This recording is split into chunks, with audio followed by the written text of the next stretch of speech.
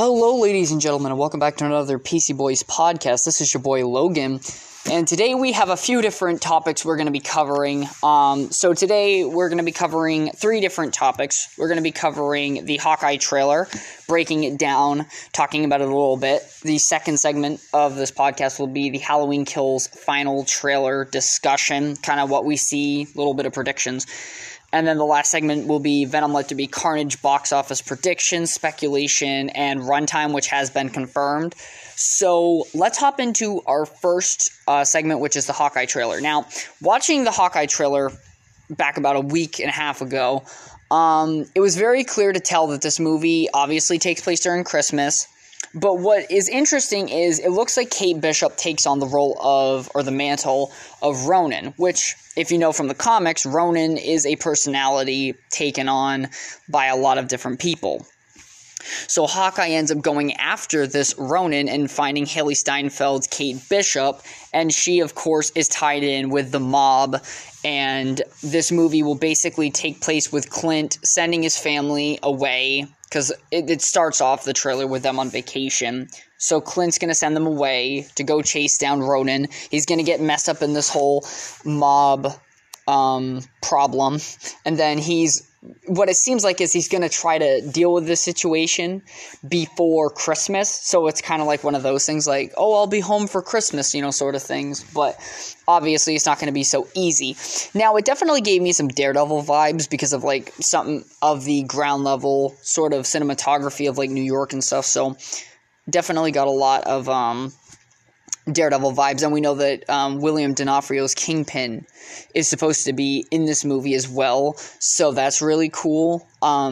My only concern is if they reboot the Daredevil series, because there's been some rumors going around about the Daredevil Netflix series being no longer canon to the MCU, which I think would be really stupid, considering the fact of how good that series was. And I get it, most of the MCU audience base doesn't know who Daredevil is, but it's still, it's really good. So I wouldn't redo it, but we'll see what Marvel Studios ends up doing.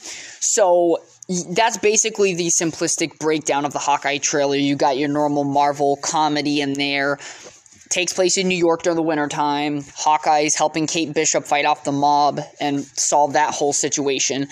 So yeah, that's basically all you really need to know. Nothing crazy was shown off. It's just basically a trailer to set up the basic premise of the show. It's really all it's there for. So that's really all we have to talk about for the Hawkeye trailer. Pretty simple, really excited, looks good from what we can see, which will lead us into our second segment, the Halloween Kills final trailer. So this trailer released yesterday on YouTube, and I was not expecting it to come out. So when it happened, I was like, oh shit, I gotta drop everything I'm doing and watch this trailer. So this trailer starts off with Lindsay Wallace at a park, it seems to be, where there's two kids swinging. She asks them what they're doing there and if they're there alone, and the kids say that they're, this guy in a creepy white mask keeps trying to play hide and seek with them. And Michael, she ends up turning around and seeing him next to a car, where he ends up jumping on the car like he does in Halloween 1978, slaps on the window with Nurse Chambers like he does in 1978, and basically tortures everybody in the car. Nurse Chambers tries to shoot him, doesn't work out because the gun doesn't go off, and Michael pulls open the door. Here is the big problem I have with this movie, though. They already spoiled Nurse Chambers' death, and if you think that this is a spoiler that comes from a leak or something, if you watch the trailer very closely and you look at one of the dead bodies that has one of the Halloween 3 Season of the Witch masks, in particular, the witch mask itself, it's clearly Nurse Chambers because the person's wearing the same clothes Nurse Chambers did in that scene, which would make no sense as to it being somebody else with their clothes on. So clearly, the two parents from Halloween 2018 that are in the car in Nurse Chambers, they all get bodied. They all die. So that is the opening to this trailer. We also get to see Michael Myers infiltrate, quote unquote, into a elderly family's home. He breaks their light, and of course we've seen this in the previous trailer. He kills the old man and the old lady with a fucking light bulb, which is insane. That's some pretty brutal shit. So those are what we end up pretty much seeing in the first half of this trailer. Now, the thing about this new Halloween trailer, things really start to get interesting as the trailer gets into like the second half of it. So once you start the second half of the trailer, you see some important things like the flashback scenes. We see Michael Myers in his clown costume as a kid. This was not a scene that I knew about. I knew that there was going to be a scene of Michael Myers and how he got captured at the end of the 1978 film, because obviously this new trilogy that David Gordon Green is doing is basically taking all the old Halloween movies and not canonizing them anymore, and only canonizing 1978, 2018 Halloween Kills and Halloween Ends. So we see Michael in his childhood clown costume, so I'm interested to see what they're going to do with that. We see Michael being apprehended by the police outside of his house, and the detail of the Myers house in this throwback scene is so one-to-one from the scene in the movie. It's got the Strode sign next to the house. It's really white like it is in the movie, and you even get to see Dr. fucking Loomis, and I'm interested to see what they're gonna do, if they're gonna make like Donald Pleasant's face like CGI'd onto somebody else's face, or if it's just gonna be taken from a distance. I don't know if Dr. Loomis is gonna talk. There's a lot of questions I have about what they're going to do with that whole scene. And apparently Sheriff Brackett's coming back, and apparently Hawkins, who got stabbed in the throat the previous movie, lives. So apparently his character's coming back too in this movie, which was actually a shock to me because I thought he was dead. So we get to see that. We also get to see what appears to be somebody getting thrown off a house roof, because that's like a first-person angle of somebody getting thrown off a roof. Don't know what that's about, but it was interesting in the trailer. Kind of spooked me a little bit because you weren't expecting it. We also get to see Michael Myers in this trailer be very ruthless, kind of like... So for every trailer of Halloween Kills, we've seen Michael Myers be very ruthless, which makes sense because Michael Myers is a ruthless, serial killer.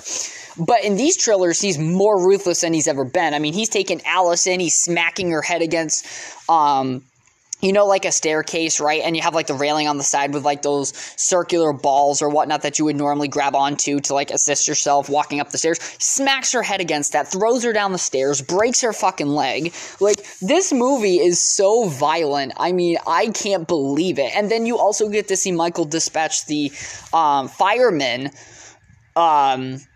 more. So the nice thing that they're doing with these trailers is they aren't revealing the entire movie, and what they're doing is they're essentially just showing us different shots of the same scenes, because there's so many good kills in this movie, and I hear the body count for this movie is going to be ridiculous. So like whatever you see in the trailers, don't worry, there's plenty more in the movie. So yeah, the final trailer was very eye-opening. There's a lot in there to take in from the flashback scenes. Michael's going to be unmasked in this movie. That's already been confirmed because Karen has Michael's masks. So, yeah, I'm really curious to see what happens there. Now, I did hear that Laurie Strode in this movie is very sidelined and in the hospital, and I'm okay with that. I don't think Laurie Strode needs to be the centerpiece in every single Halloween movie. I think that giving Judy Greer's character more screen time, and Allison, is needed, because you already had Laurie Strode be the main protagonist of Halloween 1978, and Halloween 2018, she was a pretty decent sized character. But I think that Allison and, Judy Greer's character, the mother, I forgot what her name. Oh, Karen. I think those two characters need to have more screen time to be developed more. Laurie Strode can sit this one out because we know Laurie Strode's coming back in full force for Halloween Ends. So, for Halloween Kills, that is all I really have to talk about. I'm very excited. I would say I'm more excited for Halloween Kills than I am for Venom Let There Be Carnage, and that's pretty crazy to say considering the fact that I'm a Spider-Man fan.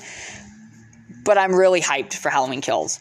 So, the last thing we're going to talk about in this podcast is going to be the Venom Let There Be Carnage box office predictions, speculation, and runtime. So let's just do the runtime first, since the runtime is the only thing we have confirmed right now. So the runtime is 90 minutes. So this movie is pretty much an hour and a half, except 7 of those minutes are credits. So it's not even an hour and a half long film. It's been described to be a very action-packed film and not wasting a lot of time to get into the action. So that makes sense.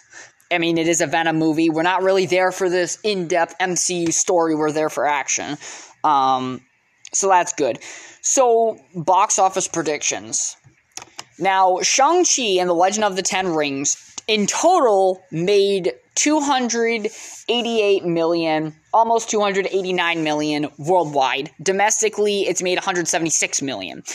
So, if we're going to take a box office guesstimate on Venom, I would say the Venom could probably make domestically $126 million. And I would say worldwide, it could make over $200 million. I really do think that if I had to make a safe estimate, probably $210 million.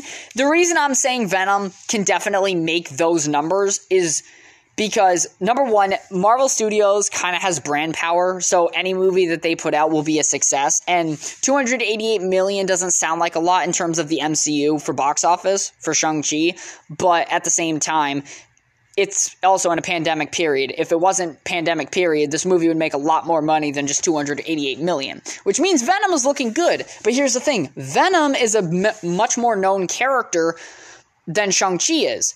And on top of that, Venom is connected to Spider-Man, which is the second most popular comic book character there is. So taking that into consideration, I think Venom definitely can make over $200 million by the end of its worldwide run. I have no doubt in my mind. The only thing that they don't have with Venom is MCU branding, but I still think the movie's going to make over $200 million. I mean, the character's prominent enough, has enough popularity, and the following for the first film has enough. There's enough following. And a lot of people have said, when it came to Venom 1, they liked it. So, and this movie's been said that it's better, so I don't see how this movie can't make over $200 million. I think it's very doable. So those would be my predictions. Domestically, probably around $128 million. Worldwide, about $210 million. I hope it makes more than that, but that would be my safe guesstimates. Just my safe guesstimates. So, let's talk about speculation, what's going to happen in this movie. We already know the post-credits scene. So, I will reveal that at the end of this podcast, so that way nobody that wants to listen to spoilers doesn't have to hear it. So, my speculation for this film is basically Venom and Eddie are going to have a lot of internal problems, but they're going to have to come together to fight against Carnage, which will be made from basically Cletus Cassidy biting into Eddie Brock's hand and then, drinking his blood or whatever, giving him a piece of the symbiote, causing him to be, of course, Carnage. So, he's going to break out with Shriek. They're going to cause some damage. Venom's going to go after them. They're going to fight. That's kind of granted, though. It's a superhero movie. Somebody's going to fight. And what's probably going to happen is Venom will obviously win, but Carnage is going to corrupt Venom because we know Venom's fighting Spider-Man. And right now, if Venom's an anti-hero, you got to give Venom a reason to be a villain against Spider-Man, right? So, with that being said, those are my quote-unquote predictions. It's not really in-depth, but this movie is said to be a very action-heavy movie, so there's not really a lot of in-depth predictions you can really make about that, other than they're going to fight each other, but no shit. So, now we're going to get into spoiler territory. This is stuff that I do know is true. So, if you don't want to listen to the Venom Let There Be Carnage post-credit scene, I would leave the podcast now, but if you are interested, this is what happens. So, at the end of Venom Let There Be Carnage, Venom and Eddie are hiding out, I'm presumably from law enforcement after fighting Carnage, in a beach house, and Venom proceeds to tell Eddie that he can show him the symbiote's past, So essentially Venom, or Eddie Brock, he wakes up in a sense where his room has been changed and there's a TV on with the news report from the end of Spider-Man Far From Home, revealing Peter Parker's identity. And Venom proceeds to say that he hates that guy, licked the TV intensely, and saying that he looks tasty, Eddie. And, of course, apparently there's a guy that comes out of, the bathroom or something along those lines and says, "What are you doing in my room?" So this implies that whatever Doctor Strange does in Spider-Man No Way Home opened the multiverse, and Venom came into the MCU, where he's now going to face Tom Holland's Spider-Man. But here's the thing. I want to see the movie and see the post-credit scene myself to make sure if this is due to Doctor Strange's actions or if it's due to something else. Because I don't personally I don't want Venom to be multiversed into the MCU. I'd rather just have Venom exist in the MCU. It would just be so much easier to do that. But, of course, they're probably just going to multiverse it in. So that's really all I have for you guys today. Thank you very much for listening to the podcast. It's been a little bit longer than some of my previous podcasts, but I decided to talk about 3 things instead of 1 thing per podcast. So it's because I haven't done a lot of content lately, so I decided to just do a podcast with 3 different things spread out over it. But thank you very much for listening. I hope you all enjoyed, and I'll catch you all in the next one.